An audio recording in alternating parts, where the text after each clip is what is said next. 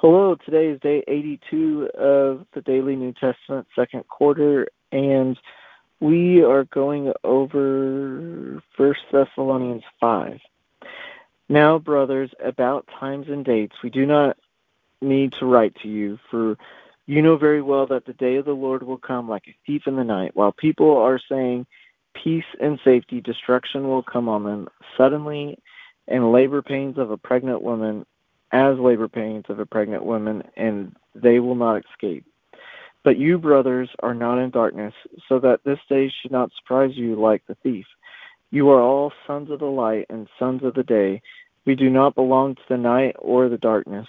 So then, let us not be like others who are asleep, but let us be alert and self-controlled. For those who sleep, sleep at night, and those who get drunk at night. But since we belong to the day, let us be self-controlled, putting on faith and love as the breastplate and hope and salvation as the helmet. For God did not appoint us to suffer wrath, but to receive salvation through the Lord Jesus Christ. He died for us so whether we are awake or asleep, we may live together with him. Therefore, encourage one another and build each other up, just as in fact you are doing. Now we ask you, brothers, to respect those who work hard among you, who are over you in the Lord, and who admonish you. Hold them in the highest regard and love because of their work. Live in peace with each other. And we urge you, brothers, warn those who are idle, encourage the timid, help the weak, and be patient with everyone.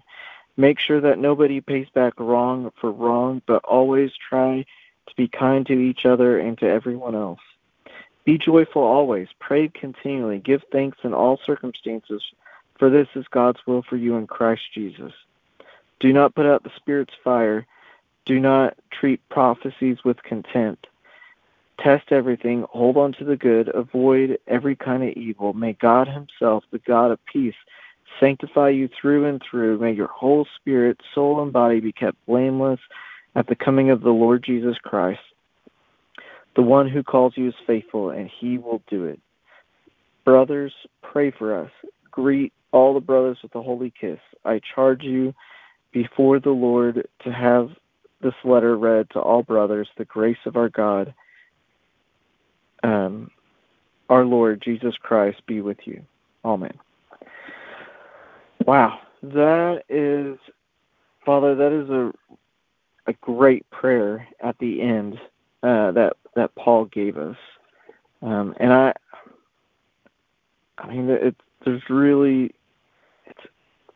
mean, there's nothing to add here. Just help us to have self-control. Help us to have love and respect for others.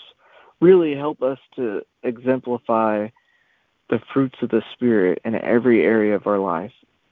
Because if we do that, we're going to be showing your love. And your word says that by our love for one another, the world will know that we are yours. And that if we love you, we will be obedient and do what you tell us.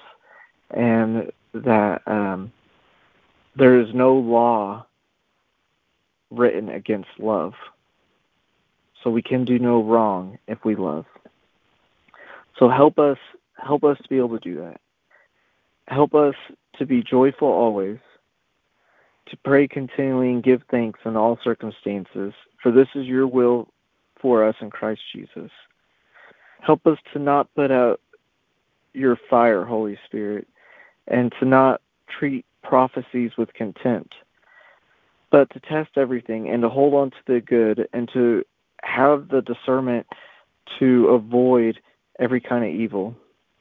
And Father, may you yourself, the God of peace, sanctify us through and through. May our whole spirit, soul, and body be kept blameless at the coming of our Lord Jesus Christ.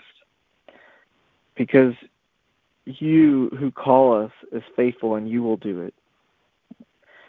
I ask all this in your Son's wonderful name. Amen. Hope you all have a great day and a great weekend as well. Bye.